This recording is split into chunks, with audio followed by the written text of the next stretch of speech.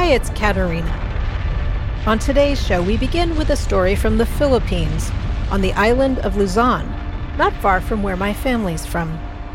And one afternoon in June of 1991, when residents say the air in the small village of Lourdes started to vibrate. A volcano, dormant for 600 years, erupted in multiple explosions that sent up huge clouds of ash visible 60 miles away in Manila. Mount Pinatubo blew her top, with ash spewing straight up 20 miles into the atmosphere, and then opening like an umbrella into a dark cloud that stretched as far as Vietnam and Cambodia. And within minutes, falling ash turned day into night. It was the second largest eruption of the 20th century, and it went on for 9 hours. People in surrounding villages ran for their lives. 800 people died, and 100,000 were left homeless. Tonight, the volcano continues to spew out tons of molten rock. But the reverberations didn't end for the climate. Something major shifted in the stratosphere, and gas from that ash plume scrambled weather patterns and produced a cooling of the entire planet by almost 1 degree Celsius for almost 2 years. Now some climate researchers are asking, can we replicate that? Mount Pinatubo's eruption was almost a natural climate experiment in keeping the planet cool. We have a rising fever that's approaching an emergency level where things start to break down. Kelly Wansar is an activist focused on climate innovation. She calls these approaches emergency medicine for Earth's climate fever. Stabilize the patient kind of medicine, so you can have the patient in a place where you can treat the underlying condition. It's emergency medicine because it's directly messing with basic ecological systems, the clouds, the Earth's atmosphere. Planetary-scale projects like this are sometimes called geoengineering. Ages ago, they sounded more like science fiction than science. But now carbon emissions are soaring. No one wants to use this technology. It's drastic. It's not even a plan B. It's more like a plan D. Just like with medicine, you want to do as little as possible for as short a time as possible, that the more you do, the riskier it is. You'll meet Kelly Wansar and researchers working on an intervention called marine cloud brightening. How would it work and how soon? How would countries control it? Can we deploy this technology in time to save the planet? And if we do, what repercussions might it have? I'm Katerina Fake. How is technology impacting our humanity? It's the question of our times. I made a discovery that was literally unimagined by any human being. There's a sort of a creepiness where somebody is really mistaking the tech for being real. Trust me, that stuff is going on. Penetrating the consciousness in the technology space and the public. This is a show where we take a single technology and ask what's its greatest potential. I mean, really exciting things. Enormously complex. And what could possibly go wrong. We're just looking at each other thinking, oh my God. The future is in our hands. I'm honestly sort of on the fence. Our boldest new technologies can help us flourish as human beings. Now it's accelerating. Absolutely. Or destroy the very thing that makes us human. I don't have any doubt. We have to become more informed. Because what I like to say is any technology in human history is neutral. It's how we decide to use it. Failure is not an option. It is not an option. This is Should This Exist?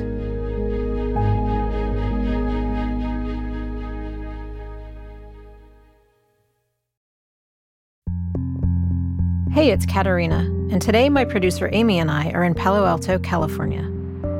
We're here to meet Kelly Wansar from Silver Lining, which is an NGO, which does geoengineering, although she prefers not to call it that.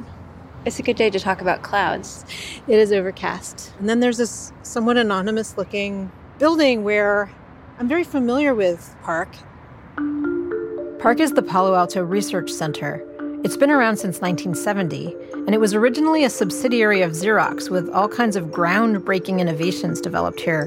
Laser printing, Ethernet, the modern personal computer. Very Silicon Valley style. Kind of low to the ground. Invisible or something, or trying to be. Yeah, if you were trying to be not the ostentatious Bond villain, but you were trying to be the subtle, inconspicuous Bond villain, this is how you would design your buildings.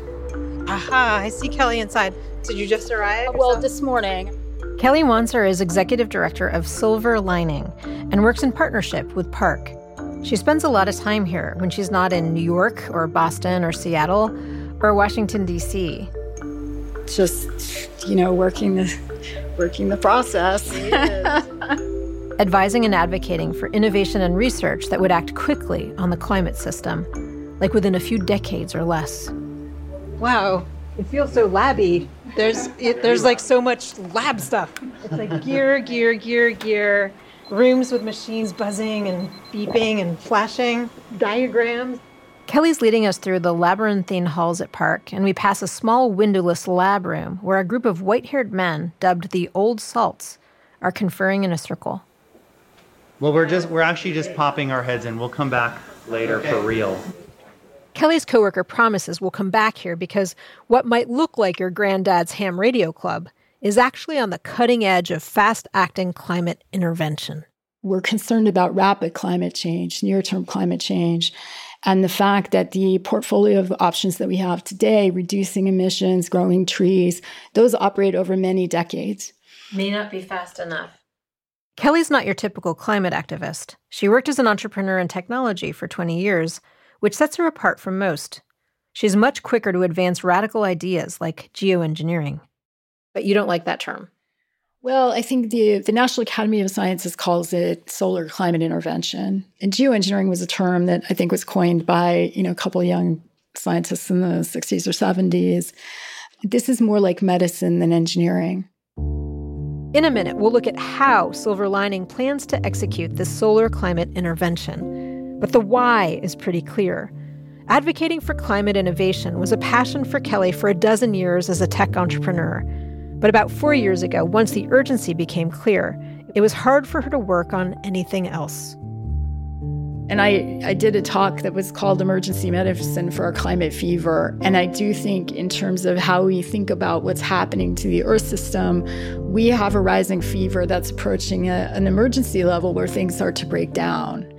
And our job right now is to understand whether we have emergency medicine and how to think about it.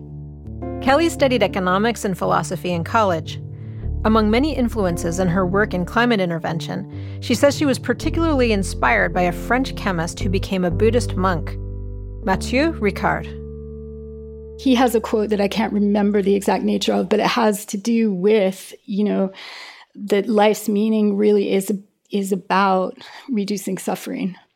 Mm-hmm. And so for me in the climate situation, that's the sort of what we say in tech, high order bit. That's the sort of guiding principle.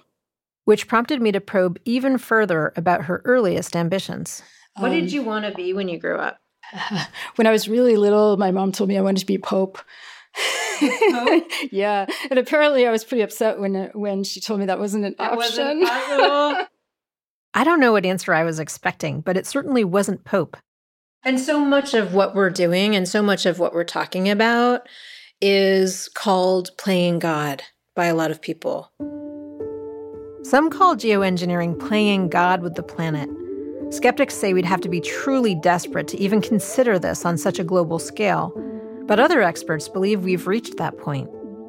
Our position today is that we don't know enough about these options to know whether there's something we really want to take seriously as climate responses or there's something that we need to preclude.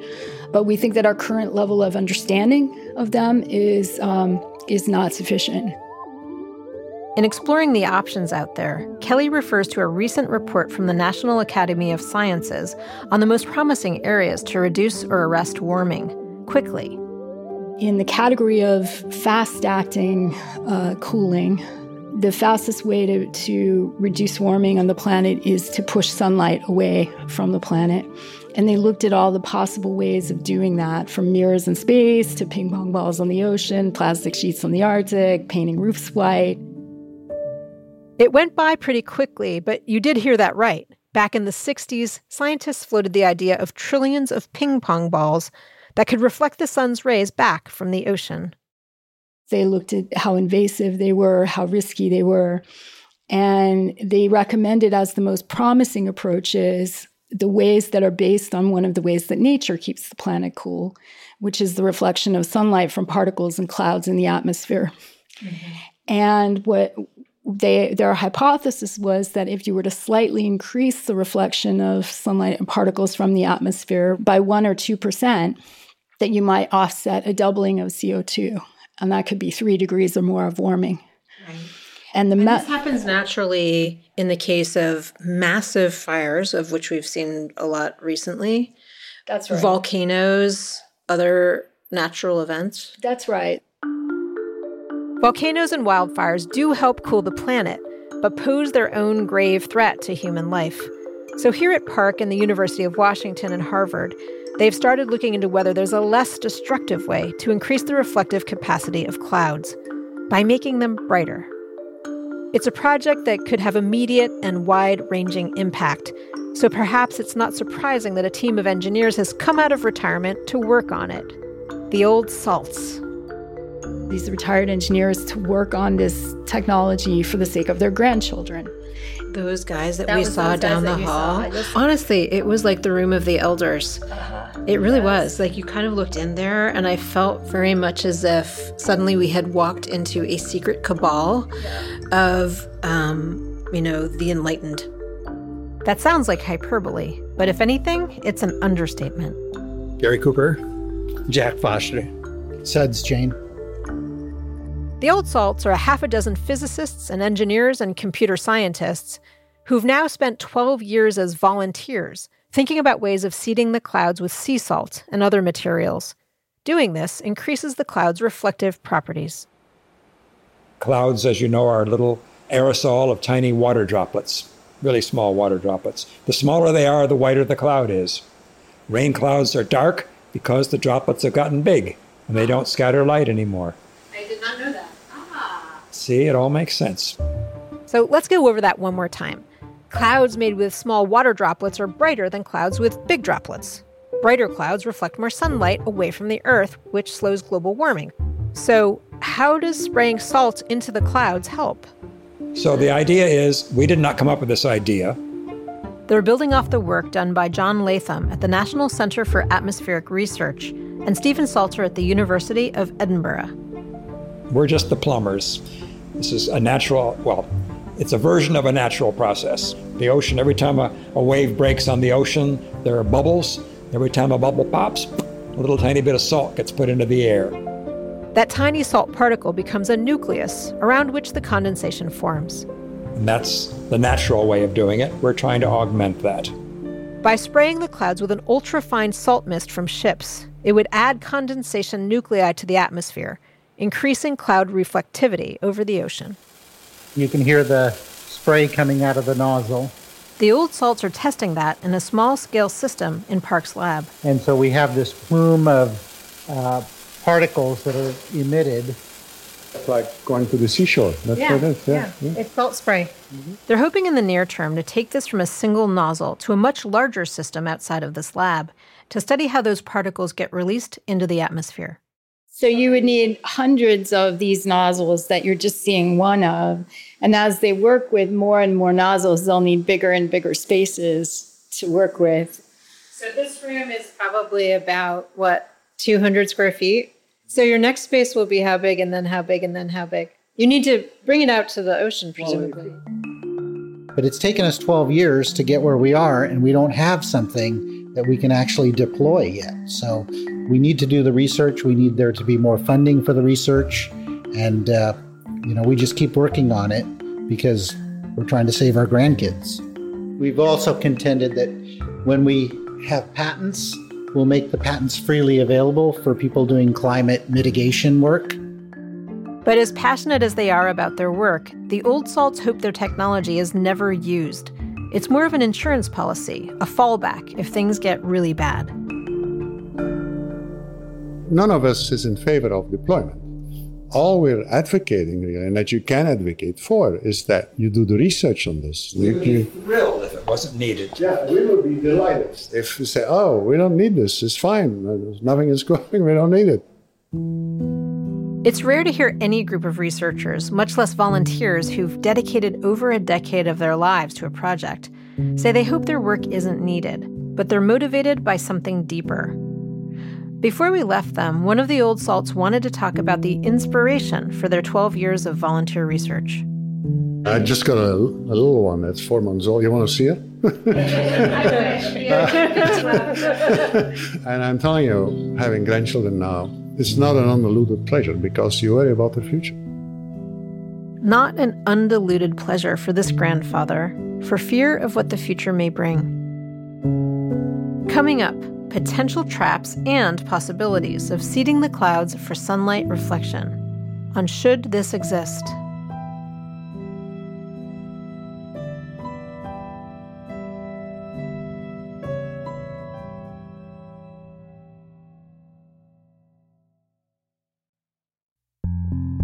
Hi, it's Katerina asking, should this exist? With Kelly Wanser of Silver Lining. We've been learning about Silver Lining's experiments with marine salt spray to increase the reflectiveness of clouds. The hope is that this will slow or even stop the steady march of global warming. But humans deliberately interfering with the climate isn't an easy sell, especially to some veterans of the environmental movement. So my experience in talking with Al Gore about this topic very briefly on 2 different occasions, a decade apart, I'll tell you the stories. As a young activist, she got a big dose of the negativity she'd be up against from an icon of the battle against climate change.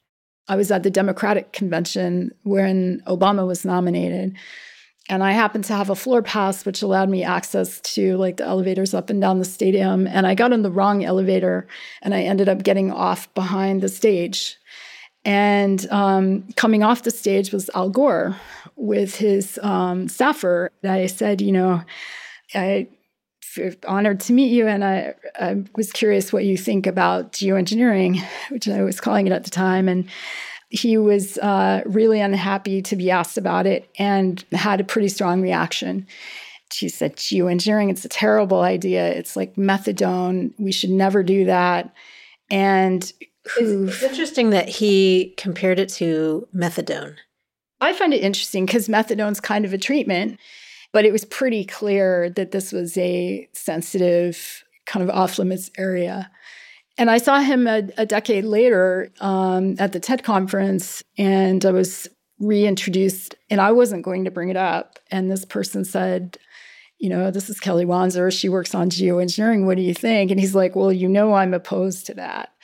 But he was much more relaxed about it.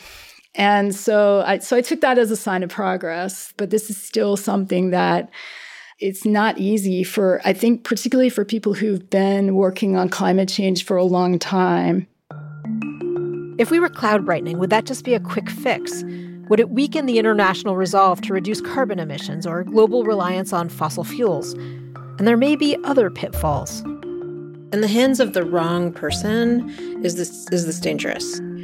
The first thing I'll say is, unlike some things, it's not an easy technology for one person to sort of go and do. It's very visible. It's, from the calculations we've done in Silver Lining, it's tens of billions of dollars a year. It's not cheap and easy to do. It's not something you can do in secret. It's something that takes a lot of research, a lot of cooperation to find out answers to the questions that you want, like satellites and aerial studies and all kinds of things. So no rogue actors. It's a lot less likely than you think. I asked the same question of Dr. Stephen Hamburg, the chief scientist of the Environmental Defense Fund. Like some kind of supervillain who, like a Bond villain who kind of came and, deployed some radical method of changing the atmosphere, for example. There's been some movies along those lines, but there have been movies along those lines. I'm less worried. I think the really challenge we face, so obviously people doing nefarious things is always a concern. But like any system, and this is the most complex we've got, right? The biosphere, the whole Earth. When you start tweaking, you have unintended consequences. We have to remember that geoengineering is not solving climate change. It's about masking some of the impacts. This is only at its best, and if it works out well and doesn't have a lot of side effects, an opportunity in a climate crisis to buy some time relative to the worst possible effects of climate change. Kelly Wanser from Silver Lining, she likens it to a medical intervention. This would not be maintenance. This would be emergency medicine. Right. Though metaphors are dangerous things, we're talking about all of humanity being impacted by any such intervention, or at least large regions. And so we really have to think about it as how do you get a global consensus for doing anything? Dr. Hamburg has been working on questions of governance for solar radiation management, holding meetings on every continent except Antarctica to find out what people are thinking. What are the impacts and potential risks? The scale of the decision is just unprecedented. And so the challenge is that there's such a relatively small group of people who even know much about this topic, thinking about the implications, the moral hazard that potentially comes along with deploying these kinds of technologies. So we're involved in just trying to, how do you do the governance of the research? That's the sort of first baby steps. So far, I've heard several warnings of caution, but no definitive supervillain scenario for cloud brightening. So we went looking for a perspective rooted as much in history as science.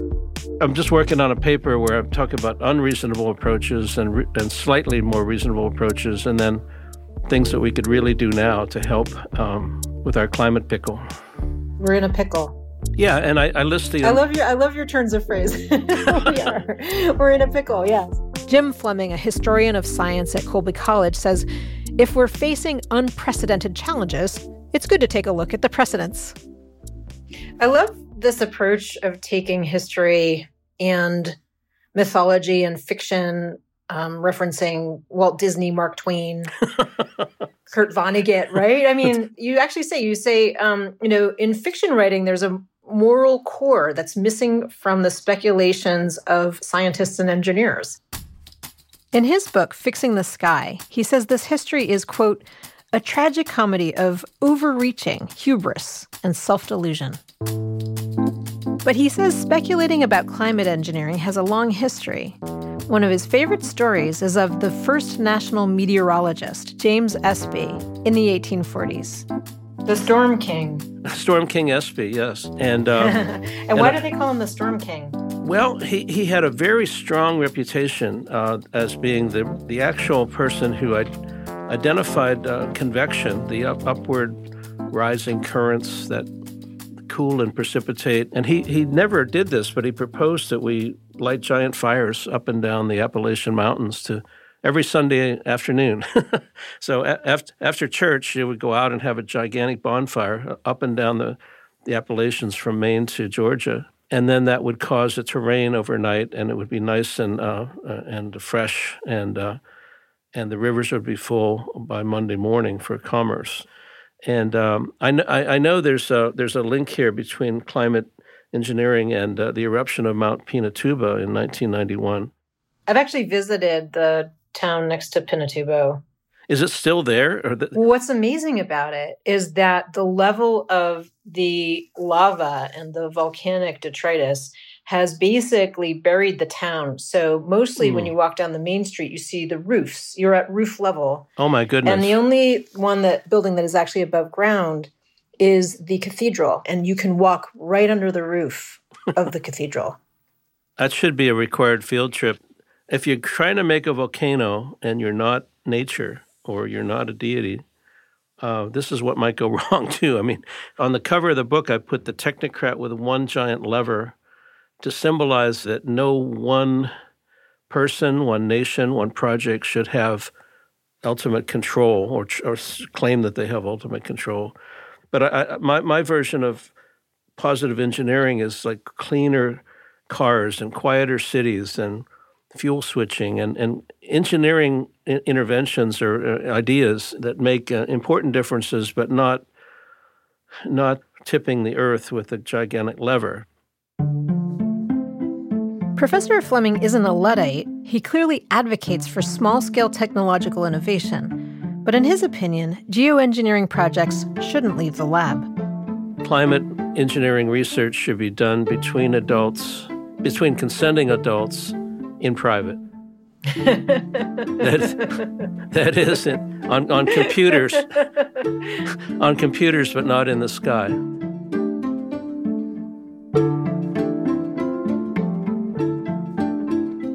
And now from a historian to a futurist. Oliver Morton is a longtime editor at The Economist and author of Planet Remade, How Geoengineering Could Change the World. What would you say, regarding geoengineering is your greatest worry as it relates to future generations and what they might say about what we've done now in the 21st century, in the early days of the 21st century? The greatest worry is that we talk enough about geoengineering for people to think it's a real possibility, and thus that if things get really bad, it could be called upon as a form of action. And yet we don't actually do the work that allows people to know how to call upon it as a form of action. So effectively, that's to screw the next generation or the generation after that doubly, in that we allow the idea of geoengineering to reduce the urgency we feel about reducing fossil fuel emissions, but we don't do anything to make geoengineering easier for them. Right. And so that's why a lot of people want to see geoengineering as an absolutely last gasp, in case of global emergency, smash glass and pull lever sort of a thing. And I just think that sounds like a remarkably bad way to treat the world. So preparation and forethought and, deliberate action and process. Yes. And at the moment, the fact that we're having this sort of like shadow discussion where the idea of geoengineering is out there, but very little research is being done. There's very little really informed discussion. That just leads to sort of like bad ideas about geoengineering, ill-informed ideas about geoengineering. There's some good reasons for thinking geoengineering is bad, but I want that debate to happen in a clearer, better way. Something Oliver Morton said resonated with me as a sort of common theme, both among those who believe geoengineering is the future and those who preach extreme caution. The biggest danger may be thinking we have time. Coming up on Should This Exist? We're back with Kelly Wanser of Silver Lining on one of her frequent trips to Washington, D.C. during the Earth's warmest January on record.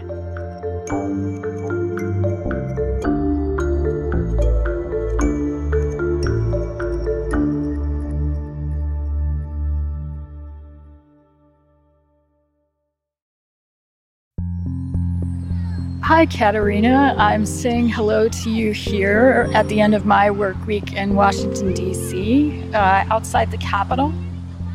I'm back with Kelly Wanser of Silver Lining, who sent me this audio postcard from the grounds of the Capitol building. It was less than a year ago, but it feels like a time capsule now. It is January, and this is not a typical day in D.C. for January. And it is a very beautiful, sunny, 70-degree day. So this is the kind of weather that concerns us. In the pre-pandemic world, Kelly spent about a third of her time in D.C.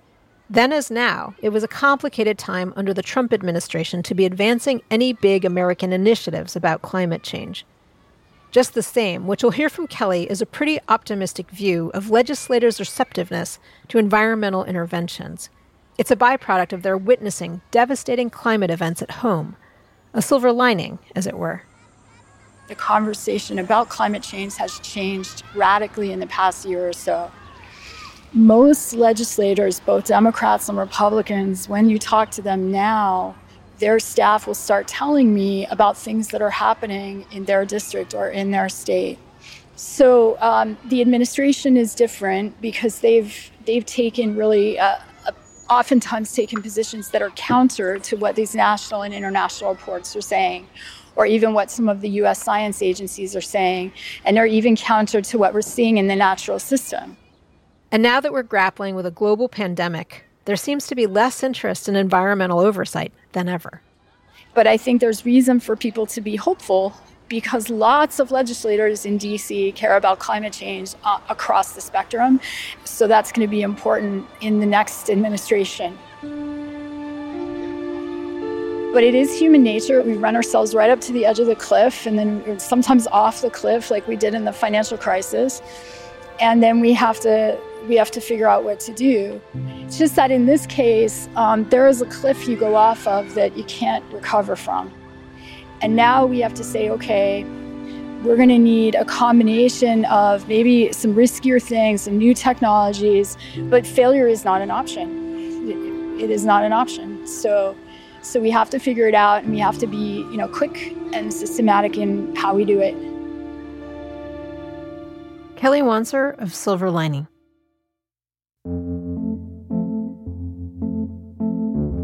There may not be much consensus yet around geoengineering, but there's plenty of consensus that whatever we do to fight climate change, we need to do it together, and we need to do it fast.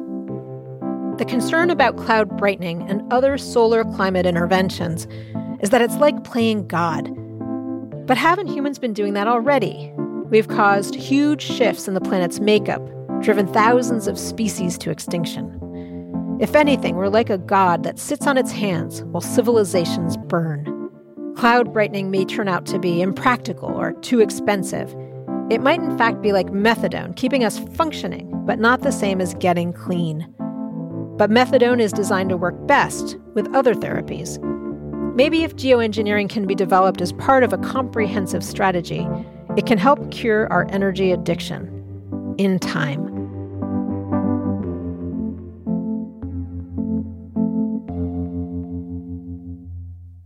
Look, I don't get to decide should this exist, and neither does this show. Our goal is to inspire you to ask that question and the intriguing questions that grow from it. Cloud brightening is good, but it can't just be a license for us to keep doing what we're doing. Something needs to fundamentally change. Nature is wild, y'all. You can't control the atmosphere, and I think to think that you can is maybe misplaced energy. Maybe the Earth will spit more volcanoes and she'll do it herself. We don't need to do it. Stop messing with her. We can't agree on anything internationally. How do we come to consensus on something as massive as this? Let's just stop breaking it, then we won't have to fix it. Much of the technology that we have with us right now feels like science fiction. And in 200 years' time, we may just need this. I think that geoengineering is incredibly dangerous. However, we must weigh that danger against doing nothing. Doing nothing is also incredibly dangerous. Agree? Disagree? You might have perspectives that are completely different from what we've shared so far. We want to hear them. To tell us the questions you're asking, go to shouldthisexist.com, where you can record a message for us. And join the Should This Exist newsletter at shouldthisexist.com. I'm Katerina Fake.